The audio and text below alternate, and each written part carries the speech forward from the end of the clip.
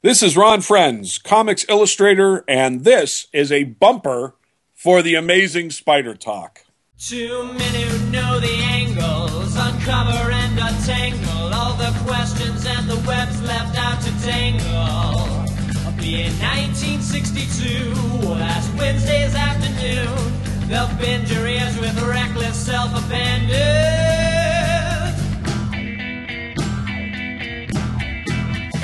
The Amazing Spider Talk. The Amazing Spider Talk. Come swing through the air, sit back and prepare for the Amazing Spider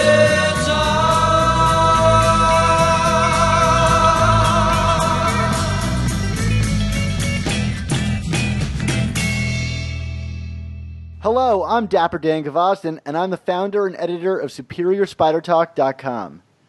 And I'm mischievous Mark Giannacchio, founder of the Chasing Amazing blog and author of 100 Things Spider-Man Fans Should Know and Do Before They Die. Well, thanks everyone for joining us for the 9th episode of the all-new Amazing Spider Talk. We hope you enjoy this podcast and that it provides an intelligent conversation between two fans and collectors as we look at the Spider-Man comic universe in a bit of a bigger picture.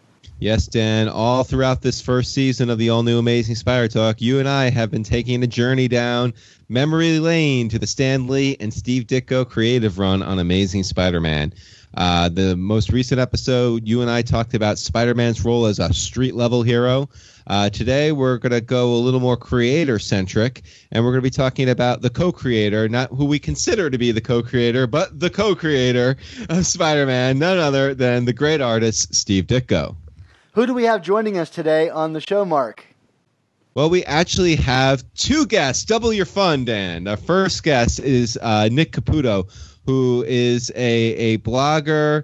His site is Marvel Mysteries and Comics Minutia, but more for the purposes of this episode, he is a Steve Ditko expert who has done a lot of research and writing about Ditko over the years, and lots of great insights. And then our second guest, Dan, certainly no stranger to the show, a longtime friend of the podcast, the great legendary artist Ron Friends, who is going to talk about Ditko's influences on him and to the industry at large from the artistic side.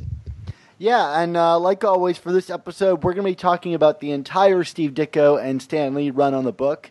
And when Ron Friends comes on, we do talk about some of Ron's work. So if you want to catch up on Ron's work, you can start off with Amazing Spider-Man 252, where he and Tom DeFalco introduced the black suit into the pages of Amazing Spider-Man, and that you'll immediately recognize the similarities to Steve Ditko. And to that point, if you want to read along and read all of these runs, you can find it just about anywhere, print, digital, or as part of Marvel's Unlimited service. So, Mark, let's get right to it. This is a jam-packed episode. So, everybody, strap yourselves in for Ditko Shrugged.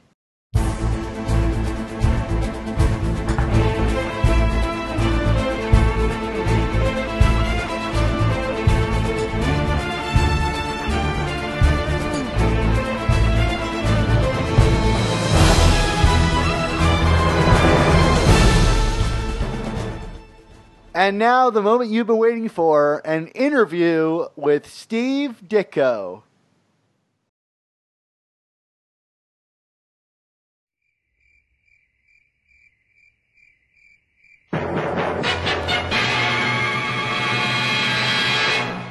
Well, Dan, we are joined here for our Ditko episode to talk with Nick Caputo, who is a blogger and a writer. He is the man behind the blog Marvel Mysteries and Comics Minutia, but he's written for a ton of other sites, knows a lot about Ditko, the person, in terms of how that's kind of influenced his comics work. Has been following this for some years. Nick, why don't you say hi and introduce yourself? Well, hello, folks. Glad to be here. It's an honor. I've listened to your previous post, and I could see you guys are knowledgeable about the work of Ditko and Spider-Man in particular, and then the comics. So that it's really nice to to be allowed to speak a little bit about his work. Excellent. Well, Dan, you and I, a few episodes ago, we had Bob Batchelor on to talk about Stan Lee in a little more detail. And obviously, when it comes to the Silver Age of Spider-Man, there is no Spider-Man.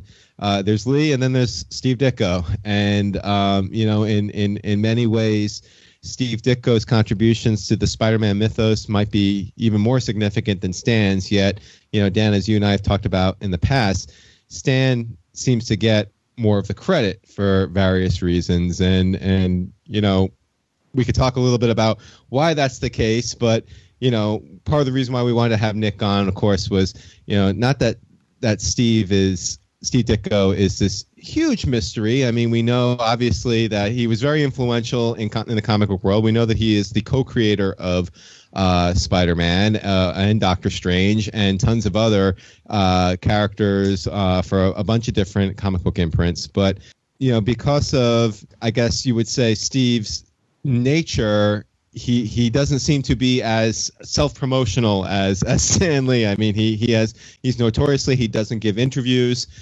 He doesn't talk publicly about his work. He does write a bunch of essays in The Comics, I think is the name of the publication. Is that right? Yeah, that's Robin Snyder's Comics. Yes. From what I've read over the years and what I've seen, he does not consider himself a celebrity of any kind. He is more an intense person that just wants to do his work, do his comic books. He doesn't see himself in any manner as a celebrity.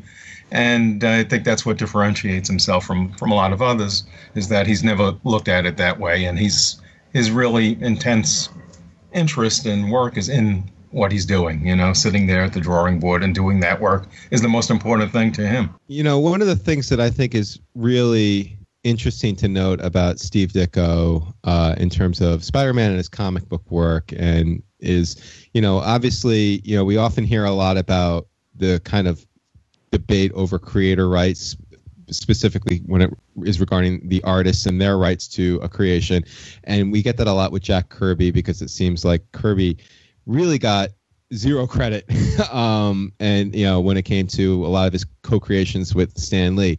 Ditko, obviously, you can make the case that he deserves significantly more credit than he's gotten, but he does seem to have a leg up on Kirby in the fact that he started basically plotting the entire issue of Amazing Spider-Man around issue 10, and around issue number 25 he actually got the written credit on in the credits page on Amazing Spider-Man that he was the I think he written as co-plotter or plotter. I mean, like he got credit where Kirby never did. It was plotter from 25 on. I think he wanted that, and he received that. I think he was doing a lot of the plotting earlier on, not all of it. I think what could pinpoint where it probably ended completely with Stan plotting was probably with the end of guest stars, because Ditko did not like using guest stars, did not like bringing on the characters into his Spider-Man world, thought it interfered with creating those characters and developing the plotting of the subplots and everything else. So the last time you saw a character appearing that Stan plotted was probably Amazing Spider-Man, was it 23, with the Human Torch and the Beetle, both outside characters. So definitely, and Ditko's talked about that story. So that Stan was still plotting it, at least up to there, which doesn't mean that Ditko wasn't plotting earlier stories, but, there was an input with Stan, at least up to that point. By 25, or a little bit before 25, is from Ditko's statements, is when he was solely plotting everything. Of course, there were other things that happened. The college storyline, obviously, was something that was talked about earlier, and Ditko finally mentioned that recently, where he wasn't talking to Stan wasn't talking to him anymore, and he went to Flo and said, does Stan want me to continue does he still want Peter to go to college? And she said, yeah. And obviously they had talked about that before. And Stan actually did a storyline the year before in Patsy Walker. What did she do? Graduate. It was a big storyline. It was a cover story. She went to college. She graduated. This was a year before Peter Parker ever did it. In other comics, you saw Johnny Storm go to college. So, there was, that points to Stan's involvement or idea. Ditko went along with it. So supposedly he may have thought about that for a while, wasn't sure if he wanted to do it. He went along with it, and, that storyline was there. But this was something that they discussed probably quite a while earlier. Ditko, from what I've seen and what I've read, he's always plotted things out way in advance, thought things out very seriously, how it was going to go. Same thing with the Green Goblin. Supposedly thought that up from day one, that it would be a character that became Norman Osborn. So that points to, a lot of thought and a lot of involvement from day one. Well, that's really interesting that you say that. I'm curious then, if he's planning so far in advance, but this college thing was kind of a Stan Lee, not creation, but I guess suggestion, if you will. How much can we attribute the creator aspect to Ditko in regards to like the supporting characters that were introduced alongside the college? Like, are Harry Osborn and Gwen Stacy and all of these characters solely Ditko creations? I think so. Yeah, I think that was all Ditko's idea, to move on, to come up with new characters. Harry, of course, eventually, and he mentioned this in one of his essays, was Norman Osborn's son. He didn't look like a really nice kid the way he drew him, obviously. So he would have probably turned out to be a creep, too, if he drew him. He had the same hairstyle. He mentioned him. He never mentioned the names because he didn't come up with the names. But he said the same distinct hairstyle. That was Harry. That was Norman. Gwen Stacy, I'm pretty sure, was something he had come up with on his own. All those characters. Yeah, I think he would have developed them and probably in different ways if he continued on Spider-Man. I always suspect that Gwen Stacy would have been a much different character. She probably would have learned Peter Parker's identity, Spider-Man's identity, like he did with the Blue Beetle. That's just a guess, but I think that she would have been somebody that would have been equal to him on many levels, and he would have confided in her. One of the things that the senses I've always gotten from, some of the essays that I've read by Ditko was that he was not afraid to push back against Stan Lee. I mean, there was I think back to when he was talking about Amazing Spider-Man #2, and I guess Stan's initial pitch for the Vulture was he kind of wanted to be this like heavy set character, right. And I think Ditko made the joke that it would look like a flying turkey or something. Right. And yeah, he said he liked doing heavy set characters, and he didn't think it worked for that type of character, Sidney Greenstreet type, which became the Kingpin later on, which worked for that character certainly, and Dr. Octopus wasn't exactly, a skinny guy. He was a little bit more like a more heavy set character, but it worked for him. So he really thought this out, and when he thought something didn't work, I think he would certainly talk with Stan, discuss issues with him, and they come to an agreement of some kind. And I think Stan gave him a lot of, ability to do what he wanted, as long as he was happy with it. I think that's what their relationship was early on. I think that ended, unfortunately, and I think one of the reasons Ditko was unhappy, and he didn't stay much longer when they stopped talking to each other, was that there was not that communication between the two. He wanted that, and when he didn't have that anymore, he just felt like, he was doing it all himself. He didn't know as a freelance if he was going to continue in a job. There was that reality.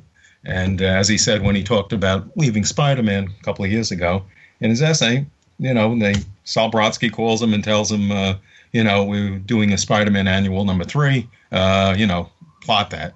And he just sat there and thought to himself, this is, that's what I'm going to do. I think it's time to go. How do I know if I'm going to be here much longer? There's no input. So I think as a freelancer, you also have to look at it in a realistic way. If you're not talking to one of the main people there, how do you know if you keep getting work? They say goodbye tomorrow. So when he left there, he certainly got lots of accounts. He was working for Charlton, which he always worked for Charlton, even when he was working at Marvel.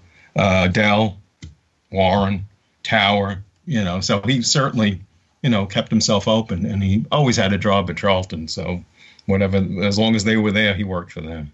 And also when he was doing Doctor Strange around the same time for Marvel, I mean, that was Stan had even less input on that, right? I mean, that was really all Steve from start to finish for the most part, right? Well, the early issues, Stan plotted a lot of the early issues. He was involved with it. But again, Steve was unhappy for a lot of reasons, mainly because he brought other inkers in. I think he wanted Steve probably to do more work to help him out with stuff as an inker. You know, last minute jobs, Steve helped out a lot of times when there was deadlines. And, you know, he figured he'd be more useful that way. And Ditko's idea was like, I don't need, you know, other people inking this stuff. I could do it myself. You know, he didn't want it, George Rousseau or others to be there. He wanted to do the complete job. Stan was plotting. He also gave it to other people sometimes, such as Don Rico. And according to Ditko, he came to him one time, and Stan was thinking of canceling the strip. And, you know, Steve said, look, let me do it myself. I got ideas for this. Let me plot it. Let me draw it. And that basically, I think, starts the whole Dormammu saga, what I would call in terms of, you know, graphic novel in a way of that period, and some of his finest work on Doctor Strange. But, you know, basically he did push for that to do it on his own. But earlier on, Stan was you know, plotting some of those stories. So since Steve doesn't really do interviews, you know, it allowed Stan Lee to kind of, well, not even just allowed him. Stan Lee was a guy in the spotlight and really liked to kind of be the press man. And it's kind of allowed Stan to shape history in a way, right? Because he's the one getting the stories out there. I'm curious about, you know, the kind of back and forth between the creation of the Spider-Man character. Like, who was Stan Lee before he was brought onto this project? How did he get involved? And then what input do you see Ditko as having in regards to the creation of the character? Well, you know, Ditko's contribution, I think, was pretty huge. There was a Spider-Man concept. There was something that came before, obviously, with Jack Kirby that we've never seen, the published artwork of. Those who have seen it said it looked more like a Captain America type. There was a lot of differences. I think Steve, when he saw the pencil pages he was supposed to ink, realized that it looked since he knew comics again, this points to him being knowledgeable. He saw Simon and Kirby's Fly, and he thought it looked familiar and similar to that. I think, again, this is just conjecture, but I suspect that Stan, or I don't know if it got to the publisher, Martin Goodman, who would have been pleased, but the publishers of Archie Comics were very litigious, and they would sue at the drop of a hat. I don't think they wanted to have anything to do with anything that looked like the Fly. They don't want to get sued. That's why they said, drop everything, Steve. I'll plot it with you. The first story obviously had a lot of Stan's ideas and storyline plotting was there. A lot of it references the earlier Rawhide Kid, had the same origin. His uncle is killed. His Uncle Ben is killed. And there are certainly elements of Stan's plot there. But as you move on, and we moved on, you know, certainly the first issue, Ditko references using John Jameson and an astronaut going into space was a Stan plot. The Tinkerer, space aliens was a Stan plot. Other ideas was Stan plots there, but Steve was definitely, you know, going in a certain direction and really felt, you know, again, put a lot of work into it, took it seriously, and added the visual element, which is so important also. I mean, basically, he created that whole look, the costume, the webbing, the face, a teenage character that looks like a teenager. There were so many elements there that attract you. I was a kid. It attracted me immediately. You know, there was something about it that really, really drew you in. The vulnerability of that character. If you look at one of the covers I'm going to put up soon on my blog, Amazing Spider-Man 15 with Kraven the Hunter. I remember that as a kid. Here it is. This character is stuck. He's trapped.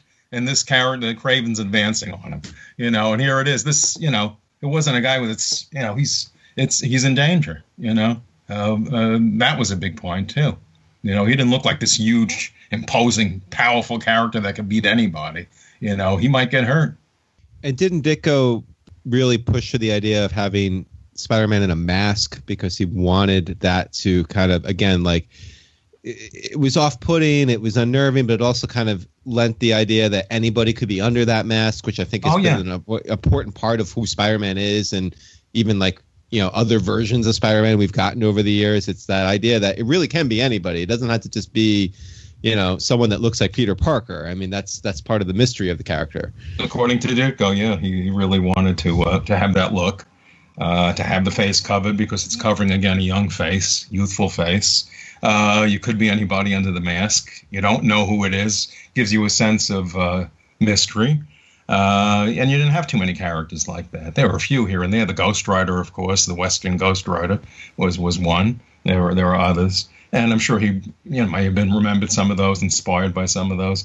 But yeah, that was a big part of it, that the face was covered. And you could, you know, as a fan, a reader, you could think of yourself as that person underneath that mask. So I'm curious about Stan Lee and Steve Ditko's early relationship working on this book. I mean, is it that the relationship deteriorated over time? Was there ever anything like really like clicking between the two of them where they were like a true partnership?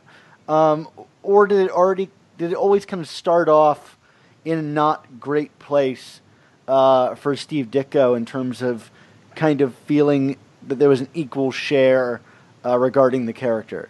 That's a good question. You know, I can't put words into anybody's mouth. I don't know. He's never really addressed that issue. You have to remember, though, that they went back to a working relationship for, 1956 when he first started doing mystery stories for Stan. One of the first stories he did was a Western signed by Stan. So they worked together for a while. Stan obviously admired his work. So there was really kind of almost a 10-year relationship, which is a long time, at Marvel, Atlas and Marvel. I think there was certainly more when they were working on the fantasy stories, which was less involved. Stan was still giving him a plot synopsis. He said he always worked from a plot synopsis. I think there was probably more interaction early on. That's my guess. And there might have been more give and take early on, but certainly, there was a lot. They probably didn't see eye to eye on certain things. Ditko has brought up a lot of those in the essays you've read. The fact that he wanted Stan took a lot of interest in what fans had to say from early on. He bought the fanzines. He read the fanzines. He took seriously. Ditko didn't take as much seriously as much, even though he drew for the fans. He was very generous to fans and drew a lot of artwork for them. But he didn't take everything they said seriously.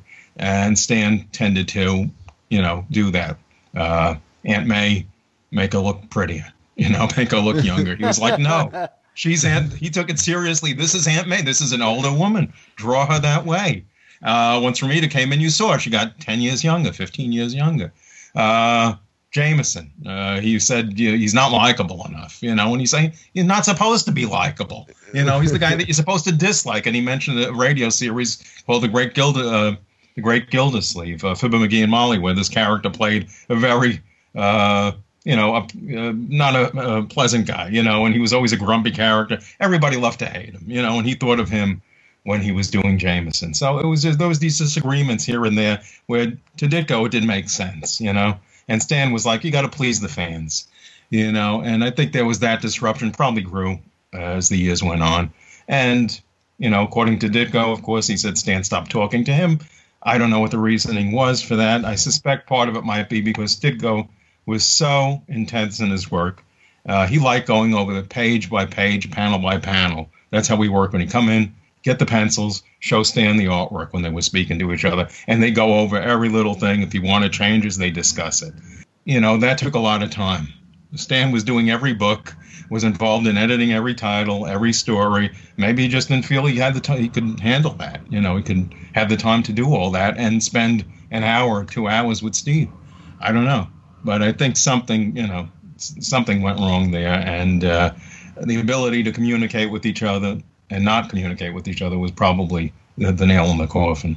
Now, we're obviously talking about a lot of different relationship dynamics here, and I think this is probably as good as a time as any to kind of segue into Steve Ditko's personal philosophy and kind of how that both affected his relationship with Stan and Marvel, and obviously his output on Spider-Man and other comics as well. Ditko is, he is a follower to some degree. I know it's not 100% true. Right. Yeah, not totally. to objectivism, which is kind of based on the writings and the philosophy of and I always say her first name wrong. Is it Ayn Rand? Is it Ayn Rand? Yeah, I've been corrected. Got it wrong for a long time. Yes. Ayn Rand, writer of Atlas Shrugged and The Fountainhead, and my very basic understanding of objectivism is the kind of at the core of it is the value of the individual and the individual rights versus the rights of the group or society. So, when you're talking about wanting what's best for the book versus giving into the fans or, pushing back against Stan when he wants the Vulture to look like a flying turkey or anything like that. I mean, it does seem like it's coming from a place of that, right? I mean, is that too much of a leap of faith to be making here? No, I think a lot of that comes from there. The thing is, it's I don't think Ditko could appreciate people being arbitrary, just making arbitrary decisions. And this will, let's throw in this guest star and let's have this villain here from Submariner. And to him, it didn't make sense, and I think it's just his process of thinking. Besides the fact of his interest in objectivism and everything, is his process of thinking a story through. I've seen that in his own stories that he's done. He thinks everything through. He plots things out. I think he... if something doesn't make sense to him, it really, really bothers him. Like, why are you doing this? Why would you want to do something like this? And why are you doing it for, a fan that will change their mind next week, and you'll upset somebody else? You're not going to please everybody. So he just thought it was best for what was best for the characters, how he put them together, how they were created, how were they crafted. And Stan, again, great wordsmith. He put things together well, but he wanted to, put out a story, come up with something exciting and fun for the kids. He knew they liked guest stars. He knew they liked all these other things, but to Ditko, it just, didn't make a lot of sense. And I think he followed that through as much as he could at that point. You talk about his intentionality as a creator, and of course, anybody that's creating something really wants to make it into something and give it their best. But was there anything kind of intentionally personal for Steve Ditko in Spider-Man that he felt like he needed to really go to bat for it and for his ideas? Like, was there just something about that particular character that meant a lot to Ditko other than the popularity of it? I don't know. I think, again, with everything he's done, he probably takes it very seriously and invests a lot in what he's doing. I don't know how much the character of Peter Parker is involved with him personally. Obviously, everybody takes things from their life's experiences as they've grown up as kids, what they've done, how they've lived, what they've dealt with over their lives. I think a lot of it, even subconsciously, is brought in. And I think that added to the intensity of the character, the realism of the character. I mean, that was probably, I grew up in that time period. I always make jokes that I was on the cusp of Ditko's work, because the first Spider-Man I remember is Amazing Spider-Man number 39, with John Romita's the cover and the beautiful colors jumping out at the newsstand. I love the coloring, the blues and the purples, and I think Stan Goldberg colored that. I told him once, is that cover just jumped out of the newsstands. But at the same time, I was reading Marvel Tales.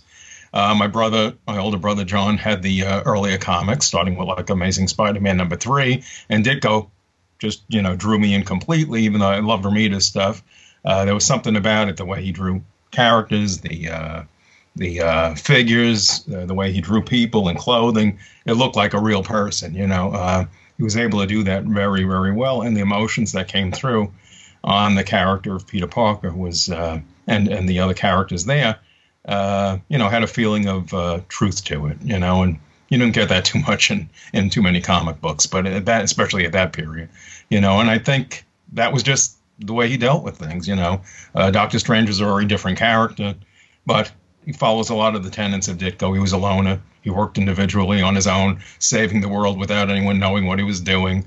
And he lived in his own, intense little world, So I think, that was just as intense in its own way, even though, it didn't have the core of characters that Peter Parker had and Spider-Man had with the characters, probably one of the biggest cast in that period. I mean, any other book you compare it to, it's who had all these teenage characters, the Bugle, Betty, Aunt May, not even in Fantastic Four. You had a cast of characters that would pop up, but nothing that huge. So, I think he really, once he was doing it, at that moment, he probably was really, really involved in doing the best he could with that and really putting a lot into it. Now, Nick, one thing that Dan and I have talked about a lot over the course of this season, it's kind of interesting when you go back and look at Peter Parker through the Ditko Lee era he's as a character he's filled with contradictions.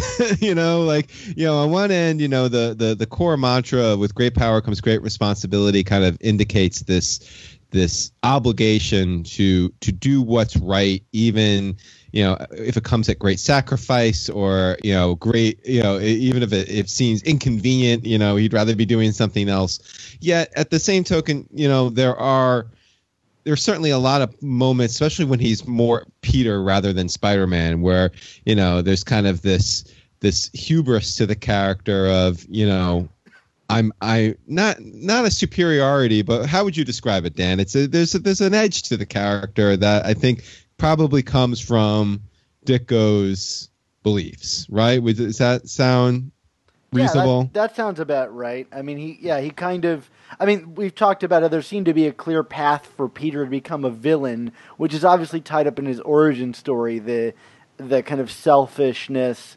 that he expresses in the very kind of insular world that he's creating for himself.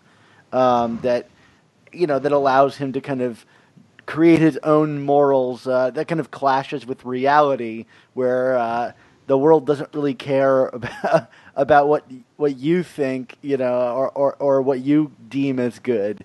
And I don't know I don't want to jump on your question, Mark, but to me, the interesting thing about it is it seems like a very non-objectivist point of view, but then some of Ditko's, what I imagine are Ditko's beliefs, seem to creep in at the edges of that every now and again. Yeah, I think a lot of that aspect of it probably came from Stan.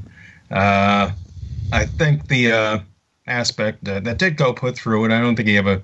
First of all, it was a kid growing up, teenager growing up, and I thought that was a very, big thing because he has, most of the time I think it's been said that he's, if you're a kid, you're still learning, When you're adult, you should be acting like an adult, be responsible, know what you're doing. As a kid, he could make mistakes. And I think Ditko has said that, it's a kid. He's a teenager. He's learning. He's going to make mistakes. He made mistakes, in certain issues, certain stories, and he learned from them. Or sometimes it took him a while to learn from them. But the other aspect of it is that it's the loner aspect that Ditko has done a lot in his stories. Here he is doing the right thing. And how many times did you have the people against him, the Bugle against him? He was alone by himself because nobody understood that he was doing the right things. So you had that loner individual that was isolated from society because he was doing the right things. And I think a lot of that came from Ditko. And you saw that a lot throughout his run. At some point, Dan, you and I are going to talk we're going to dedicate a whole episode of this season to the mystery of the Green Goblin and kind of its impact on Spider-Man and comics in general. But to kind of tie it in here also about Steve Ditko, Nick, one of the most fascinating things for me in when I was doing research for my book was kind of how this myth perpetuated itself that, well, first of all, that Ditko, the source of the breakup between Ditko and Lee was the Green Goblin story, which right. But then also this idea that Ditko never wanted it to be a somebody, that he wanted the character to be revealed as a nobody or something, kind of similar to what he did with the Crime Master a few issues earlier. And I know Ditko has written a lot about this, kind of like, where does this come from? You obviously have, you've read a lot of the same essays, and you have your own perspectives on this. Where did this come from? Why where is this myth come from in your idea? Unfortunately, I think it's come from Stan Lee mostly, because that storyline came out when he was probably asked many years ago of a disagreement, and he either didn't recall, didn't want to bring up bad feelings, and he probably misremembered something, because I think this is probably going back many issues where he was thinking of another character when they were talking to each other and disagreed on something. It could even go back as far as Electro, because if you look at that story, at the end of that story, he was a nobody. And maybe that's something that occurred at other times. But with the Green Goblin, since that story has been perpetuated, and Ditko has said from day one, he's shown, that he came up with the idea not to have him as a nobody. I've also uncovered in one of my blog posts a fanzine interview with John Romita from 1966 when he just came back, and in the interview it says, we had to make him Norman Osborn. He says, the way Ditko plotted the stories, we had no choice. Stan had no choice. So later on, Romita forgot that, which is understandable. He was busy with other stuff. He didn't know the details. But he said that back when he was doing the first few issues. That says a lot. And if you look through the stories, and Ditko's pointed this out, that here's this character that's showing up little by little, always in the background scenes. Then he starts speaking. Lee gave him the name Norman Osborn. But no, he wanted him. That was a mystery. It was an ongoing mystery that he would have resolved eventually if he had stood on. And even in those last issues, you see Norman Osborn as a sinister character.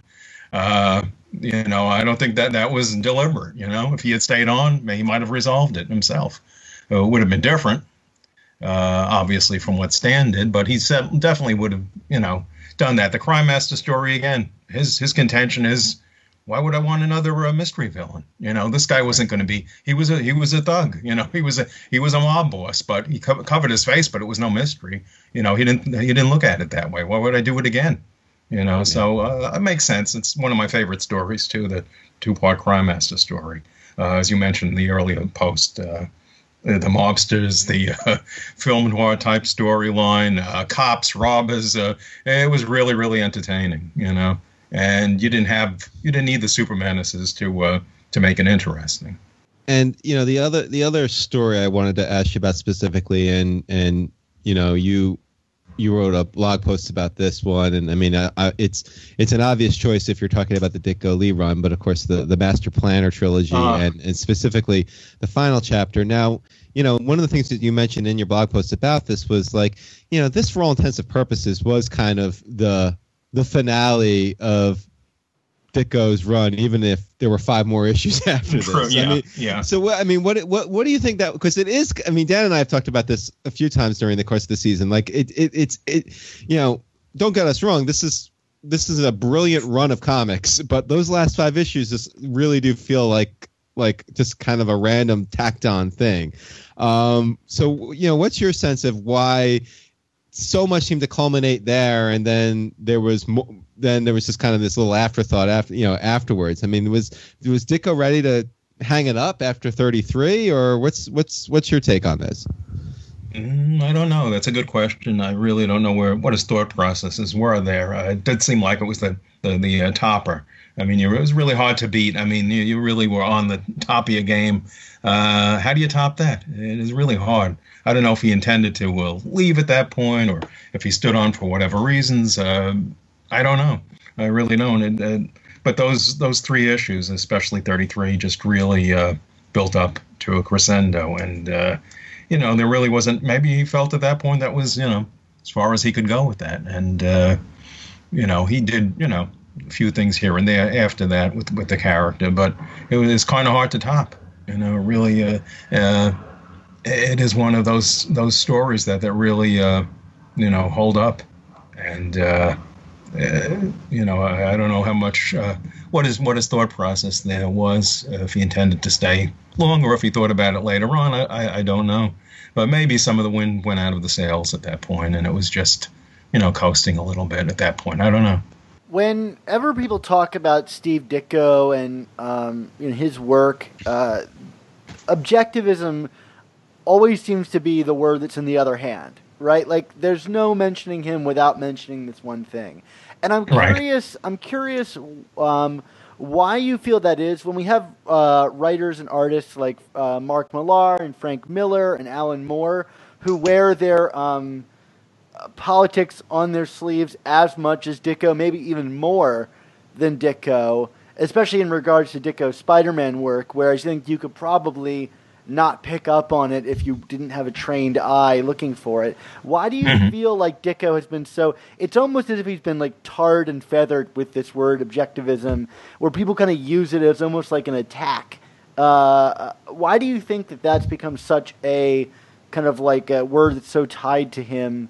Is it just like Mr. A and all this stuff? Or I'm curious about your opinion on that. I just... I don't know. I suspect part of the problem is that he went in a different direction than most anybody else did in that period. I mean, he really was, his thought processes and his storytelling and the objectivism itself was not something that was very appealing to a lot of the fan base. And the fact that he did things his own way, did not, go along with the crowd, bothered a lot of people. And I think that's a part of the objections, and that he wasn't doing Spider-Man anymore. That he wasn't going back and had no intention of going back to do what they loved, the fans loved. And to him, maybe he was intense with it at that point, but he moved on, and he always, he may have not felt that he couldn't go back and redo it again. There was so much. Don't forget, if you took that character so seriously, you're going to go back after 5 years, 10 years with all these other storylines and plots and developments, a lot of which you probably would never have approved of. Would he really go back and want to do that again? That's what he heard over and over again. People were not, some fans were, but a lot of fans were not interested in Mr. A, or didn't like it, didn't like the Charlton work he was doing, which some of it is really, really nice and incredibly work in the late 60s, early 70s that I've written about. And he invested a lot of work in the Warren stuff and a lot of his own creations and characters. And, a lot of it was overlooked. And I think a part of it is the unhappiness with him not returning to the same old stuff, to going back to Doctor Strange or Spider-Man. And the fact that, how do you top yourself? It's... in any venue, it's hard. It's hard to go back and, you're going to go back and do, top yourself, do a better job. You're always going to be compared to what you did before. It's not easy. And I think he realized that, too. Do you think if he was a little more open with the fans or the public or anything? Yeah, I mean, Dan was talking about objectivism being on one hand. I mean, I think the other statement, you will, that always gets tied to Steve Ditko is he's reclusive. He won't give interviews. He doesn't make public appearances. I mean, does that kind of like create this dark cloud, if you will, over him? I mean, obviously we're not fairly, but because he does seem to engage with people, but it seems to be on his terms. And do you think that is does that rub people? Well, I think the perception is that because we read about this over and over and over again, that he's this reclusive person that doesn't talk to anybody, doesn't communicate with anybody. He's alone, he's bitter, and you have all these other storylines that come out over and over again, the people that don't even know about the guy. Again, he does it on his terms. The man is not a celebrity, doesn't want to be a celebrity, doesn't want to be interviewed, but he does. He's a man of letters. He writes to people all the time. People have gone to see him. He's spoke to them. A lot of people I've talked to have communicated with him, met him. People that have met him at the not at conventions, that have met him at Marvel or DC or when he was dropping off things. Pleasant guy that they could talk to. He had a lot of other experiences that are totally different. That he engaged with people. So I think it's this myth that comes out a lot of times from people that have no clue as to what he is like. Yes, he's a private person. He respects that he wants that privacy to be there, but he doesn't think it matters. That's important to anybody else in that respect. And then he hears all these other rumors and innuendos and other things that are completely untrue. So, it would upset any of us, Somebody just comes and knocks on your door, which I've heard many times, and shows up in front of your house. Most people are not going to be happy about it, and they've done that to him many times, So, we don't know what he experiences, but I get a clue that, some of that is really, really disruptive, rude. And he comes from a time period where, you didn't do those things, and he was just an artist sitting around like anybody else doing their work. And he was not a rock star or a celebrity. Now you have an ongoing conversation with him going on. What's that like? How did that get started? I just decided to write a letter one day, about 10 years ago. And so when I said, I've never written to him. I'm friends with this publisher, Robin Stein, a really great person. And, I've written to him. We've talked about different things over the years. He's a guy that Steve trusts very much, and they have a great relationship together. And I just decided one day, let me write and just tell him, how I appreciate his work and, talk about general things about comics and stuff. And, back and forth. We've had many letters back and forth. What goes with Ditko stays with Ditko. So those things are not coming out. I am not going to be like these people that come out and here's my letter published. That's private stuff. And I'm very pleased that he's, that you can have a conversation, right, to him. And he's a very thoughtful and generous person in that regard. I think he's written to many people over the years, even people that have just asked for things that he's not going to give them, but he still replies to them. So, that says a lot about his character. People forget that he was one of the main artists in the early 60s that contributed to fanzines prolifically. Most of the characters he gave away, the Mr. A stories and Avenging World, he basically gave to the fanzines to publish for free. People stole from him. There's artwork that was never returned. For being a nice guy. And he drew and he contributed to many, many fanzines and to people that were fan writers and artists that wanted advice, that went up and spoke to him. So there's another portrayal of him that I get that is not always out there. Nick, is there anything that you feel like is most misunderstood or has gone unsaid about Steve Ditko?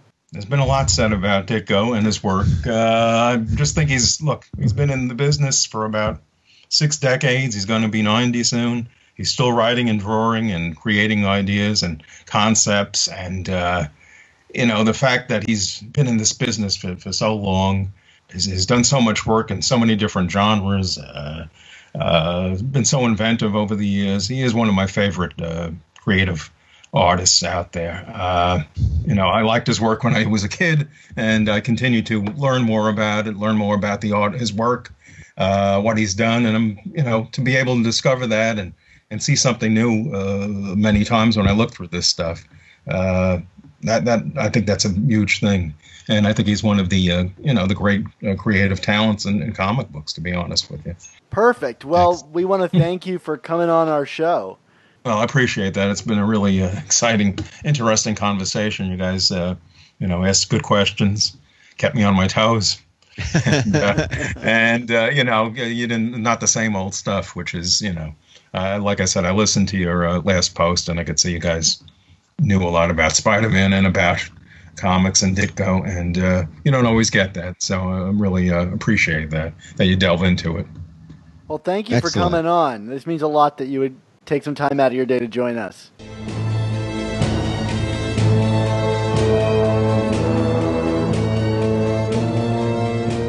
Well, thanks again for Nick Caputo for joining us on the show. It was a blast to have him. But next up, we've got Ron Frenz. I'm always happy to introduce. And Ron, of course, is famous for his work on Amazing Spider-Man, starting with issue 252. His work on Spider-Girl, that epically long running series, and also for his famous work on Thor, which all of it you can find on Marvel Unlimited, and it's just a blast to read through and look at. So let's welcome Ron Frenz back to the show.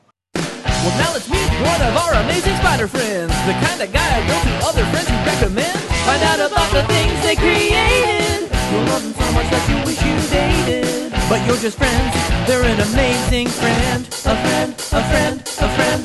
They're an amazing friend. Welcome back, listeners. We are back to talk more about Steve Ditko, but this time we've got a little bit of a different viewpoint to talk about, and that viewpoint is going to be provided by none other than our longtime friend of the show, Ron Friends. Welcome back to the show, Ron. Why, thank you very much, Dan. It's great to be here. Hi, Mark. How are you tonight? Oh, I'm fantastic. Thanks so much for coming along, Ron. We really look forward to talking to you. Always my pleasure, guys. Thank you. Well, tonight we're going to be talking about Steve Ditko from, I guess, an artistic point of view. Ron, when I first talked to you, let's just say a few years ago, which actually kind of was, weirdly enough. Let's just say before. Yeah, yes. Just before. Before. That sounds good. You had mentioned Steve Ditko as a major influence on your work on Amazing Spider-Man. For those who don't know, Ron worked, starting with issue 252 alongside Tom DeFalco as the writer. And you had mentioned he was a big influence on your work. And I think that's pretty obvious to anybody that would, read your comics, whether it's how you used your panels or how you drew the characters. And I guess we wanted to have you on to kind of delve a little bit deeper into what you appreciate about Steve Ditko's work on the character. Okay.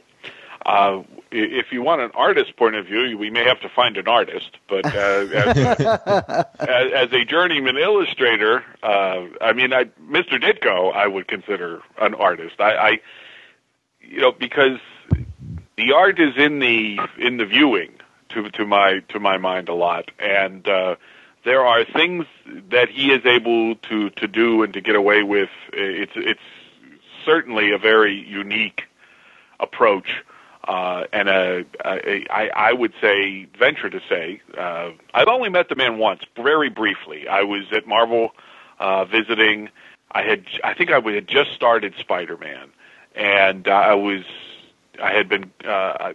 good friends with still, where we haven't spoken in decades, but I was friends with Joe Duffy, and she was Archie Goodwin's assistant on the Epic line. So I was hanging out in their office, killing some time at the Marvel offices, and Steve Ditko was doing a backup in the Coyote book, and I don't remember, was it called The Djinn or something like that? I don't know, you comic experts, does that ring a bell at all? That does sound familiar. So don't quote me on what strip it was, but he was doing a backup strip for Coyote. So he came into the office, and Archie Goodwin took great glee in saying, Ron Friends, this is Steve Ditko. And I went, hello, sir. And I shook his hand, and he was very pleasant and very accommodating. But then Archie being Archie, God love him, he says, they're making him do you on Spider-Man. and Mr. Ditko just turned to me and said, shame on them. And I said, well, they're not making me, but, and that blah, blah, blah, blah, that kind of thing. And then he went on to discuss business with Archie and, said it was nice meeting you. And it all lasted just a few minutes, and I was a little taken aback. And it wasn't until afterwards, I wasn't even aware of the mystique, because I told people, I got to meet Steve Ditko. What's he look like? And all this stuff. Does he look like Mr. A? And all this jazz. And I had no idea of, no real clue of the mystique that had built up around Mr. Ditko. And, I was familiar with his work at Charlton and the Creepers, one of those characters that just has always appealed to me. And of course on Spider-Man. And so, he is truly unique in his approach and in his and what of himself he puts into his work, in my belief. But I would say the thing that I discovered by studying his work by poring over his early run of Spider-Man, and in anticipation of handling the character on a regular basis, is the deceptive simplicity and clarity of his storytelling. It is a masterclass in putting the information needed to move the story along in the panels as clearly as possible, that's the job. I mean, that's pretty much it. You have to be able to draw things. You have to be able to use reference when you need it and all of that, and do it by a deadline. But the real job description is telling the story in pictures as clearly as possible. And I'm not sure anybody ever did it as well as Steve Ditko. I even include Jack Kirby in that, because he always picked the shot. He never struck me as being more concerned with dazzling the reader as he was with telling the story clearly. People have talked about how he didn't draw glamorous people. He was the anti-Ramita, and he didn't believe in glamour. He believed in showing people in all their humanity and frailty, and he did less than beautiful women and less than handsome, glamorous men. But I think that is one of the things that appealed to Stan Lee when it came to Spider-Man. I think that's what he was going for, of course. The legend being that he thought about taking it to Jack, but Jack made him too heroic, and it was too much of a traditional view of a superhero, and that's not what Stan was looking for.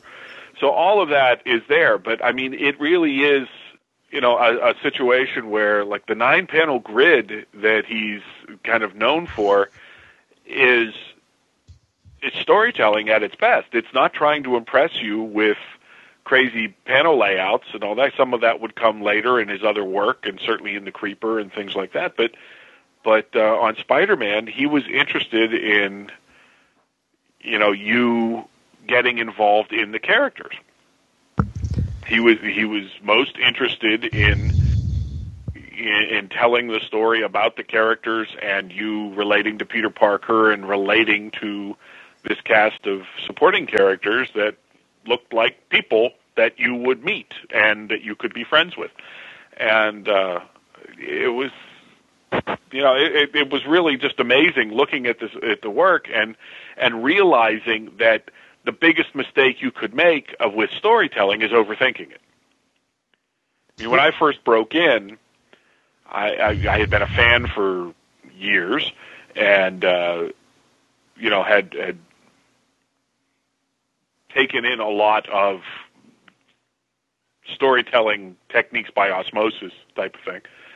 But when I was first drawing for Marvel, I was working in my parents' home. I was still at home with them, and I would show the stuff to my mom. I mean, she was a civilian, she was untrained in comic storytelling, and if she could tell me what was going on in general terms, like, oh, this guy is angry at something this guy said, and oh, now he's storming out and slamming the door, and and there's Spider-Man, and he's swinging over the city, and it looks like he just saw something. And, if she could tell me what was going on, then I knew I was doing my job, because that's the job.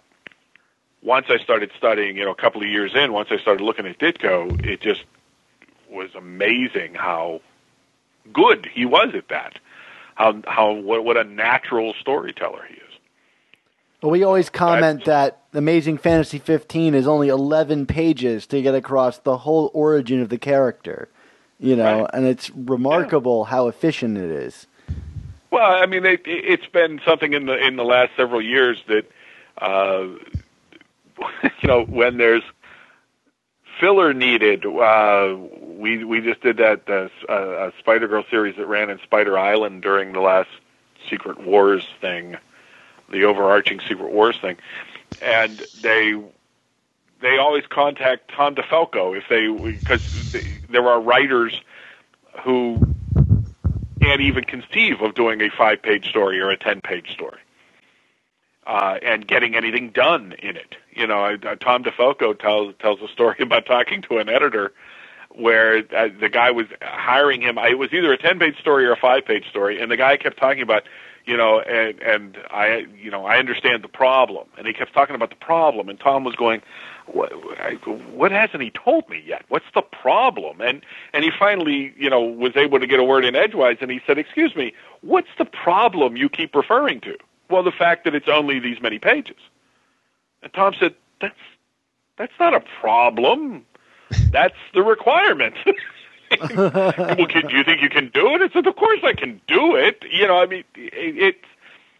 It is something. It's one of the things that's been lost, I think, along with the craft as comics have become an art form. I think it's one of the basic requirements of a craft that have been, in some ways, by some people forgotten. But yeah, I mean, you should be able to, whether it takes 9 panels a page or not. I mean, you should be able to tell the story with a beginning, a middle, and an end, and as many pages as you have to tell the story. And, of course, coming off of the anthologies, they were doing that all the time. They were telling wonderful little O. Henry, Rod Serling-type stories in 5 pages and 8 pages and things like that. That was the standard of the time. So, yeah, that doesn't surprise me at all. But it really is the clarity. I mean, I'm sure a lot of people look at Ditko and don't think he's flashy, and they see the quirkiness of some of the figures and they see the quirkiness of some of the expressions. But they don't think he's complicated, or he's, or maybe there are people that study him voraciously and are reading a lot of things into it and all this. But the clarity of the storytelling is very basic and very clean and very clear, and you can look at a page of Ditko art and you can tell what the heck is going on. And as I said, that's the job. So now, Ron, obviously, many artists have been influenced by Ditko and cite him as an inspiration. Yet, at the same time, as you've kind of duly noted, he definitely had his own style that has never truly been replicated. And I was hoping you can kind of verbalize for us, first of all, what made Ditko's art, specifically on Spider-Man, so distinct, and just in terms of how, the figures he drew and what kind of set it apart.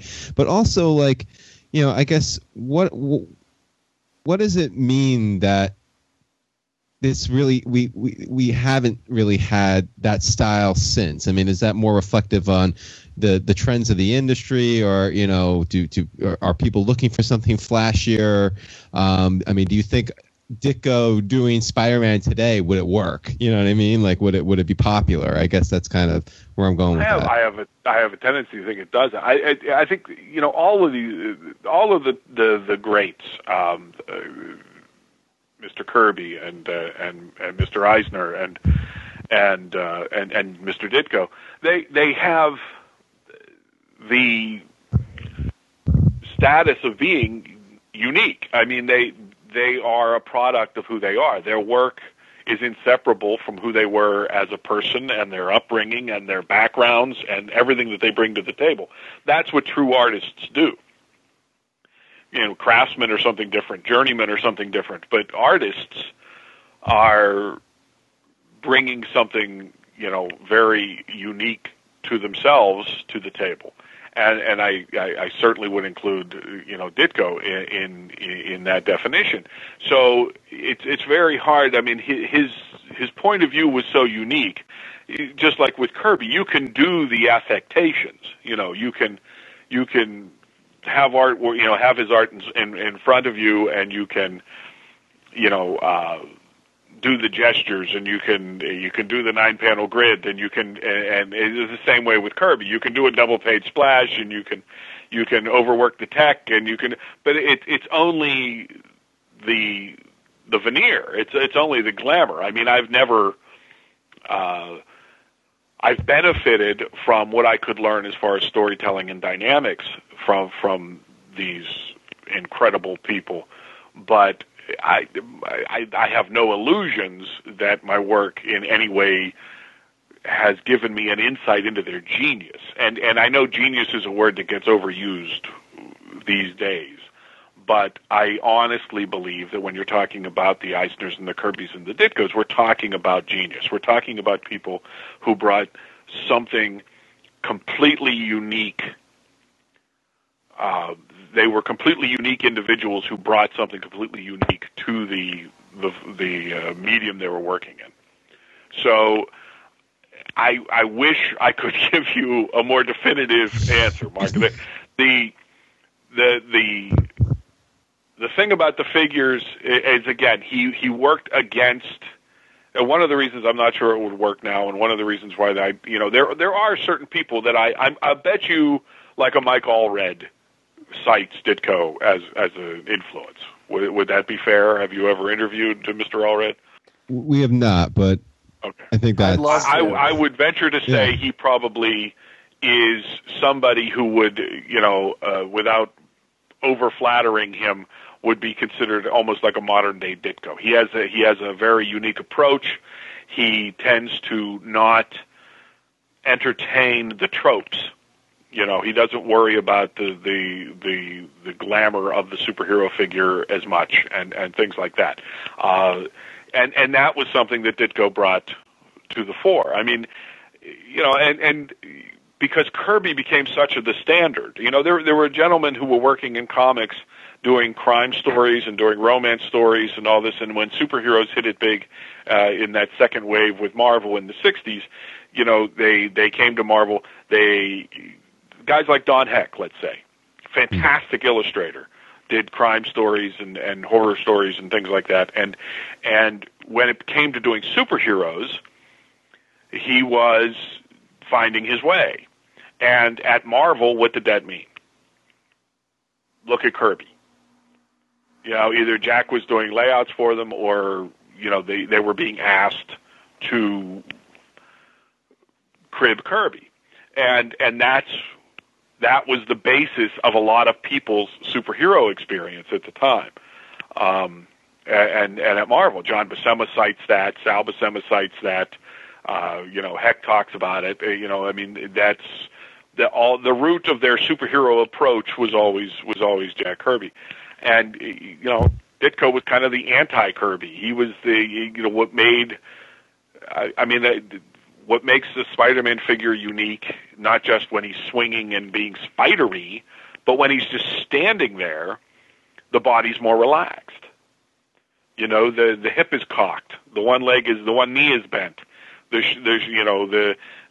hips are on an angle, the shoulders are on an angle. He stood like a person in a costume. And at the time, that's what Stan was looking for. That was the, quote unquote radical approach to superheroes that he was looking for at the time. And even as Spider-Man's musculature developed, it was still there. It was still the same thing, and it's still what made Spider-Man unique. When I was lucky enough to do the Kid Who Collects Spider-Man, that's what it was about Ditko that I wanted to try to bring to the party, because it was Spider-Man standing in a room talking about his history with this young boy, and I needed Spider-Man standing in that room to look like Spider-Man.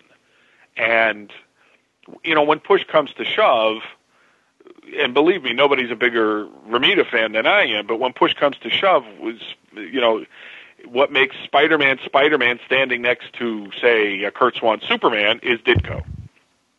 And I, like I said, no disrespect to any of the fine artists that have done Spider-Man over the years.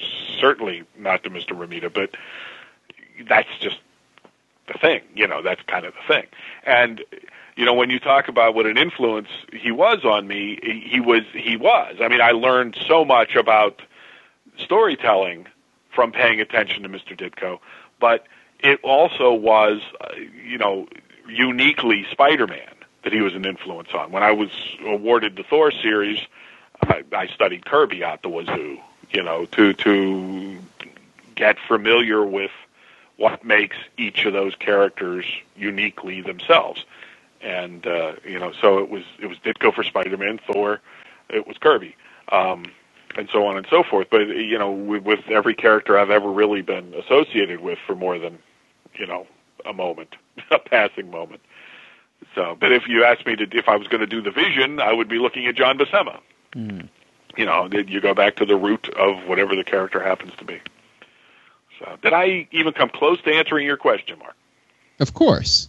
No,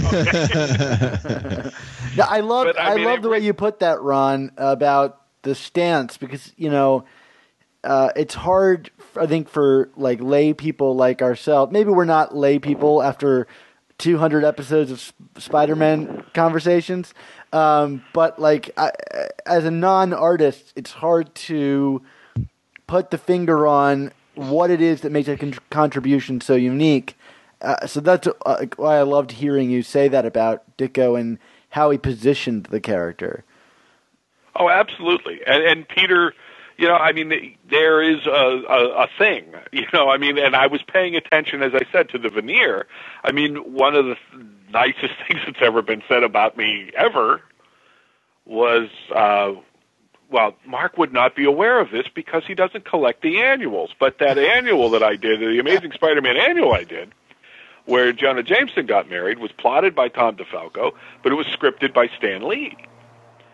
And this was back before email and everything, and people being copied on emails, but Danny Finkeroth was nice enough to send me a letter that he got from Stan, a memo that he got from Stan. And there was like a paragraph in there where, it was talking about business and getting pages and when he would have the script complete and all this kind of stuff. And he said, and speaking of the pages, this Ron Friends guy is terrific, that kind of thing. And he was noticing that I was studying Ditko, and he was very flattering about the storytelling, and he was very flattering about how I was laying out panels to lead the eye, and all this kind of stuff. And it was wonderful. It was one of those moments, and I've had one or two in my career because I'm the luckiest guy you're ever going to meet. But it was one of those moments that makes you think, maybe I could have cut the mustard back in the day. Maybe I could have actually apprenticed with some of these guys and contributed. To have Stan flatter me that way. But it was definitely, at that point, it was early in my run on Spider-Man, and I was still very, very much paying attention to Ditko in the positioning of the character and the layout of the panels and how people were carrying themselves, how a cop walked across the room and all this kind of stuff. And those are the things that the affectations of Ditko that you can recreate, that you can do. You can do the fingers, you can do the Doctor Strange Spider-Man web shooting fingers. You can draw people's earlobes like Ditko did. You could, have pants draped the way Ditko would draw them, and you can do all of that. You can do the veneer, and you can approximate on some level the staging and the storytelling. But what really makes Ditko is the gentleman himself. I mean, is whatever's going on in that incredible brain of his. The same with Mr. Kirby. I mean, Mark Evanier, I enjoy reading his essays about Jack because, he worked with the guy. He has no idea. I mean, the guy was just amazing. Ideas just came out of him like Kirby dots. I mean, that's just who these people are. They are unique creative forces that we're fortunate enough to have here for however long they'll share it with us.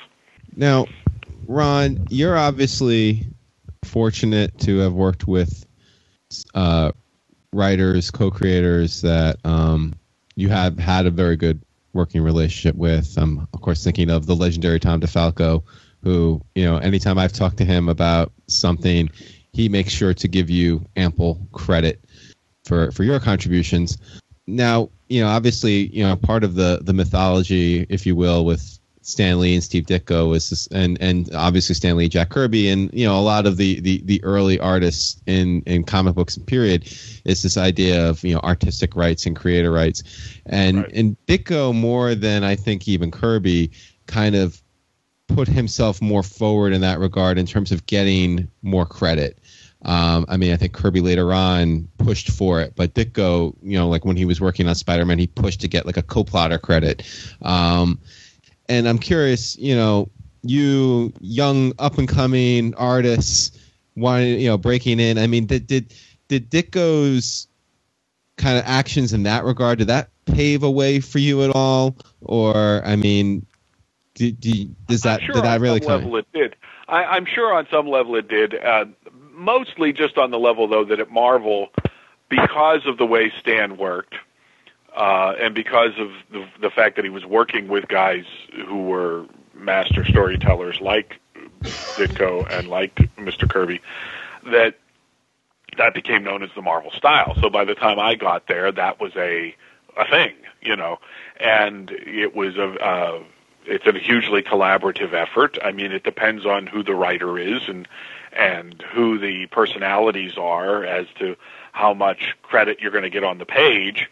But, I mean, as a fan, I was very aware of the collaborative nature of comics and how, certain writers and artists really seem to mesh and other teams not so much and things like that. So, it was something that I was looking forward to and have enjoyed with, Bruce Jones on K-Star, he was the writer. I would get his scripts. They weren't full scripts. They were little short stories.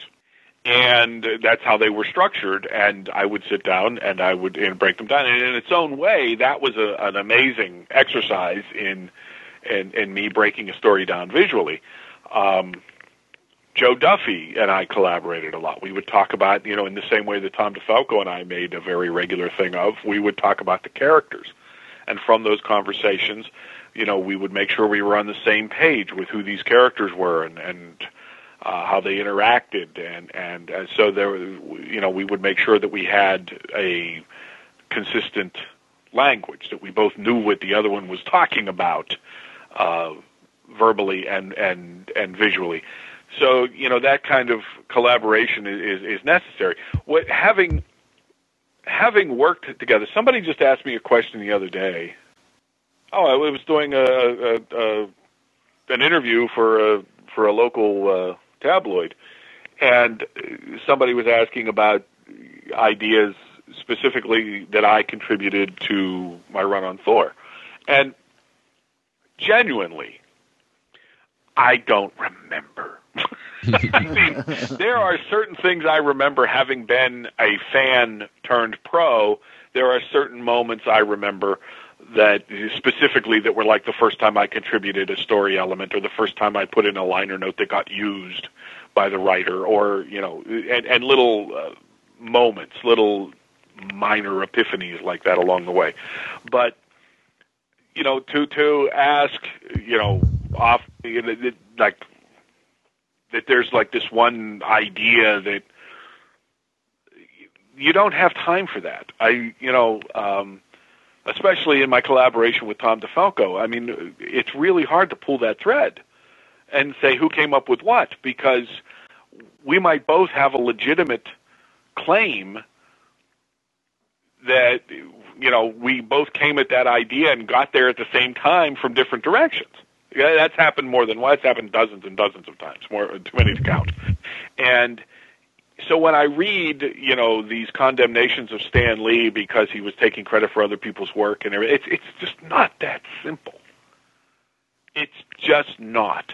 I mean, yes, and when you look at old memos, and I was on one website and I saw letters that were written by. Help me, Gentleman Flo. Fabulous Flo Steinberg, was it? Yeah, that's it. Mm-hmm. Dan's secretary. There were these wonderful letters that you would write to fans, And in those letters, she would talk openly, and these were CC'd to Stan, and he would sign off on them, but they were talking openly with the fans about the fact that Jack told the stories and mailed the pages in, and Stan scripted them. So this myth that Stan was out there, taking credit for everything is just that. It's a myth. That I can't tell you how many times I've done interviews where I talk extensively about Tom DeFalco or Joe Duffy or whoever the writer is or whatever, and the article does not mention them at all. I mean, at my alma mater, they put up a display case one time that gave me credit for creating Star Wars. Because it comes down to, the terminology. My latest creation is Star Wars. Boy, I wish. Or my latest creation is Kesar the Savage. I didn't create Kesar the Savage, So, I'm sure there was a lot of that going on. I mean, when, just to name drop for a second, when Pat Olive and I shared studio space, we had both been burned time and time again by articles that would say, series when they meant issue, or say create when they meant pencil, things like that, and would misspell, because you would refer to Kirby or Buscema or something, and they would butcher the spelling of Buscema because they couldn't be bothered to look it up. Sometimes it was pre-Google, many times post-Google, and it would just frustrate the crap out of us. And at one point we did an interview, and I forget what it was all about, but we had done an interview, and I was on the phone with the person who had done the interview, and they were double-checking a couple of things and blah, blah, blah. And Pat and I had discussed it, so I said, listen, when you have the copy together, would you mind sending it to us so we could just proof it? And our only intention was to avoid those kinds of things that I just, mentioned. And the writer was so offended that the article never happened. And, so that just goes on in this industry all the time. And I can't help but think that it was more that and less Stan trying to take credit. There's a famous recorded interview with them that was done for the radio or something, and just because of the personality in the two gentlemen, Stan talked more than Jack did. Whose fault is that? I do interviews with Tom DeFalco. At one point, we were doing a podcast interview at the same time, and he was barely talking at all. And I said, people are going to think I have you locked in my basement or something. Do you? It was starting to make me uncomfortable. Well, that's the thing, because Tom's response was, "Oh, you're going to let me out?" That kind of thing. So there is so much to the collaboration between Craftsman A and Craftsman B that when people who are not in the know are so sure, I despair, because you can't tell them they're wrong, but I would never venture a guess about the relationship between Stan Lee and Jack Kirby. The one thing Tom DeFalco says is every time he saw them together, there was a genuine affection. He never saw them interact where he didn't feel there was genuine affection between the two gentlemen. Well, there's also a desire to kind of mythologize these stories, like Stan Lee and Steve Ditko being kind of like antagonistic towards each other, and I'm sure some of it is real, but you also want to create like a sexier story, so you pit these two people against each other. I'm absolutely sure some of it is real. Yeah. I'm absolutely sure some of it is real, because when I met Stan Lee, he claims to not know absolutely for sure to this day why Steve just up and quit. Yeah. And apparently Mr. Ditko's comment has always been Stan knows. But apparently Stan doesn't. because Mr. Lee said that to me when I was sitting across from him. He said, "I don't know what happened." Now, he had no reason to like get into the weeds with me on this thing. I'm just a schmo from Pittsburgh, but he genuinely didn't seem to really know what the deal was. Ron, it's perfectly clear you are the one who knows of everyone. I was saying just the opposite. You're their secret keeper. But there is really, an amazing, because it really does become a situation where, it's almost impossible for people that weren't there.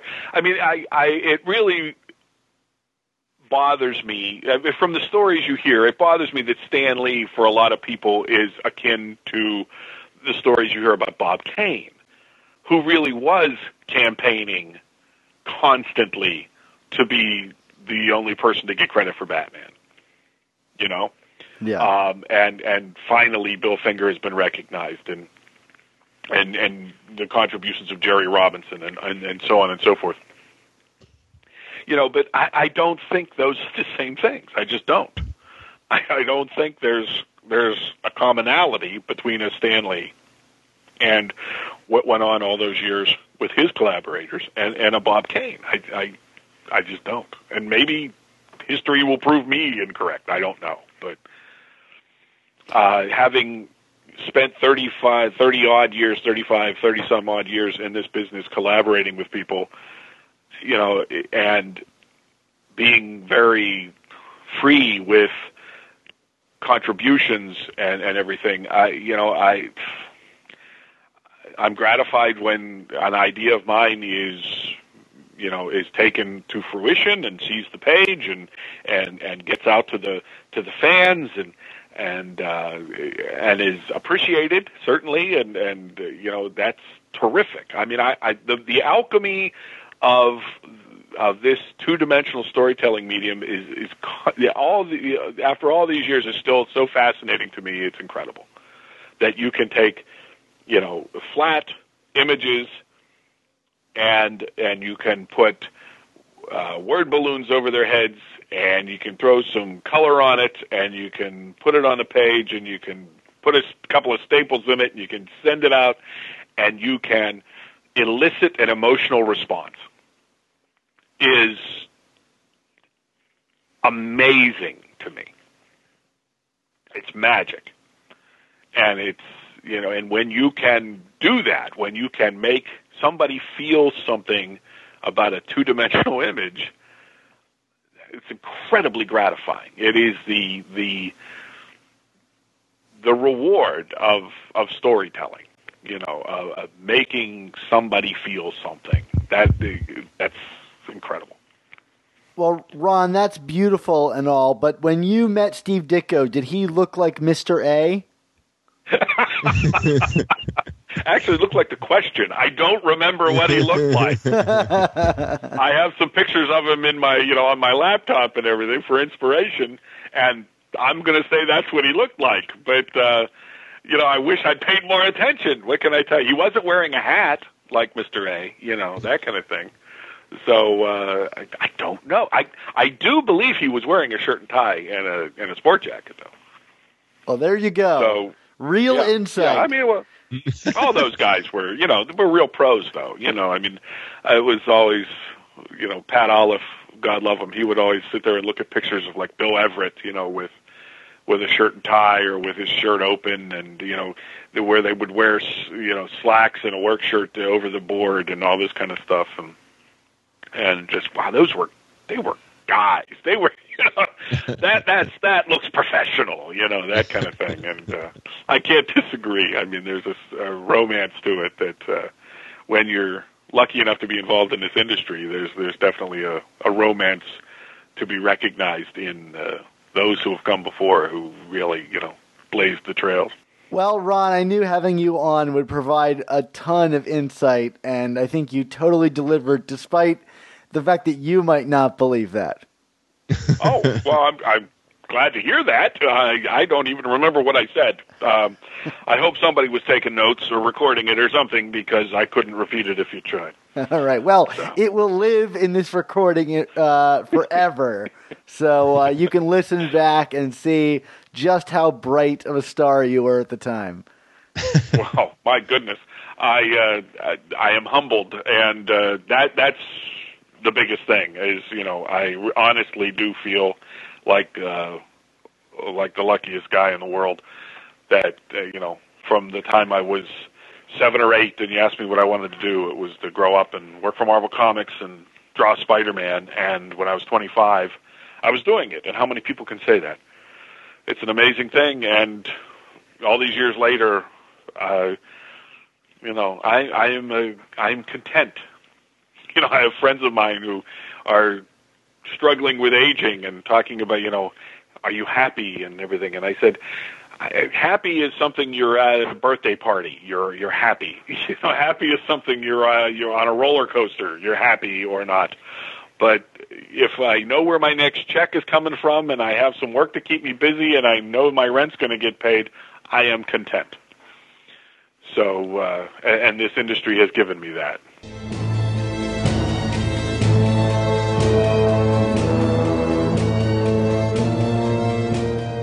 Thanks again for joining us for the 9th episode of our first season of the all-new Amazing Spider Talk. Dan, next episode, 2 weeks, November 15th. What's the title of that show?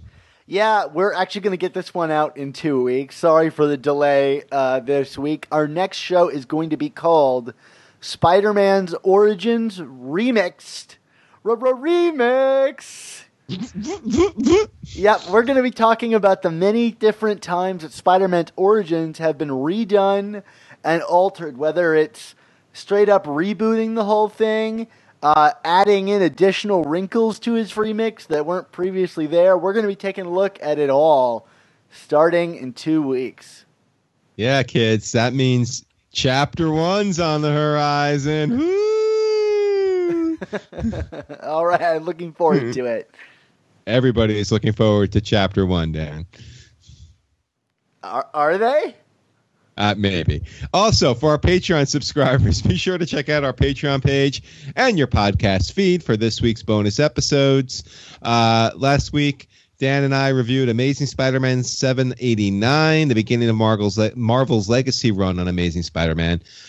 This time around, we're going to be getting to an episode about Amazing Spider-Man number 790 as Spidey battles the Human Torch again over the mix-up of the Baxter Building. And we also have a double bonus episode, an interview with our good friend Ron Friends about his Facebook and social media presence, which was a lot of fun, Dan. Yeah. Mark, how would one become a part of this club? I'm glad you asked, Dan. For just $3.99 a month, the price of a new comic, you'll get access to our exclusive new issue reviews, Swarm B-Book, mailbags, more than that.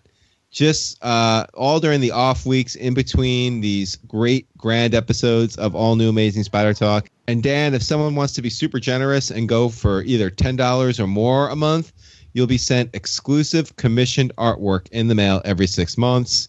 Dan, what's a better deal than that? There is no better deal than that. So go check out our Patreon page over on patreon.com/Amazing Spider Talk, or go to either of our websites and click on the banner that reads Friendly Neighborhood Spider Talk Members Club to become part of the fun. Mark, speaking of fun, there's no more fun place on the internet other than Ron Friends' social media accounts than your social media accounts. Where might we find them? Yeah, well, of course, you can find me on Twitter at ChasingASMblog. And you can find my website, chasingamazingblog.com. You can find me on superiorspidertalk.com. You can order and or hopefully both read my book, 100 Things Spider-Man Fans Should Know and Do Before They Die, from Triumph Books. And Dan, those of you who want to track me on the New York City Marathon app, I will be running in that this Sunday, November 5th, the first time in my life. Dan, I'm a little worried. I'm nervous. You should be. Marathons are terrifying. So, yeah, you know, you can download that app and punch in my name. If you spell it right, I'll come up and you'll know when I finish or if I finish. That's awesome, Mark. I'm going to have to do that. Can we live taunt you while you're doing it?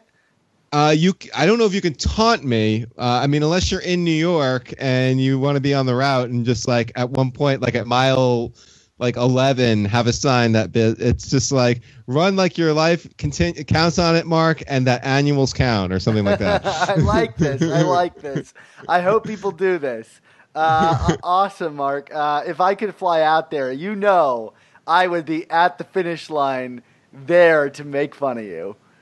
I could just see you like at mile 5 being like, in this annual, meet Parker's parents. Mile 20. This is mile 21. This is the Peter and MJ marriage annual. Do I just hold up the same sign when it's animals that are just repeated content? There you go. Please, Anyway. someone do this. Take your weekend and do this to mock Mark. All right, there we go. I will take a photo with you if you do it. I will sacrifice potential seconds off my time to take a photo with you. Dan, where can we find you on social media? When I'm not making fun of you, you can find me over at Sup Spider Talk on Twitter or on SuperiorSpiderTalk.com. As we go through all of our changes to the site, some of you may have seen that I put a long letter up, a very long letter up about some of the changes that are going to be going on with that site. So I'm excited to see how you all respond to that and what's going to happen with our site going forward. I think good things. But yeah, go check that out over at SuperiorSpiderTalk.com. Now, Mark, this has been a long show. And so, you know, we may have forgotten some of the very things that happened at the beginning of the show. But there's one thing that we never forget, Mark. Yes, and that thing is, with great podcasts must also come the all-new Amazing Spider Talk.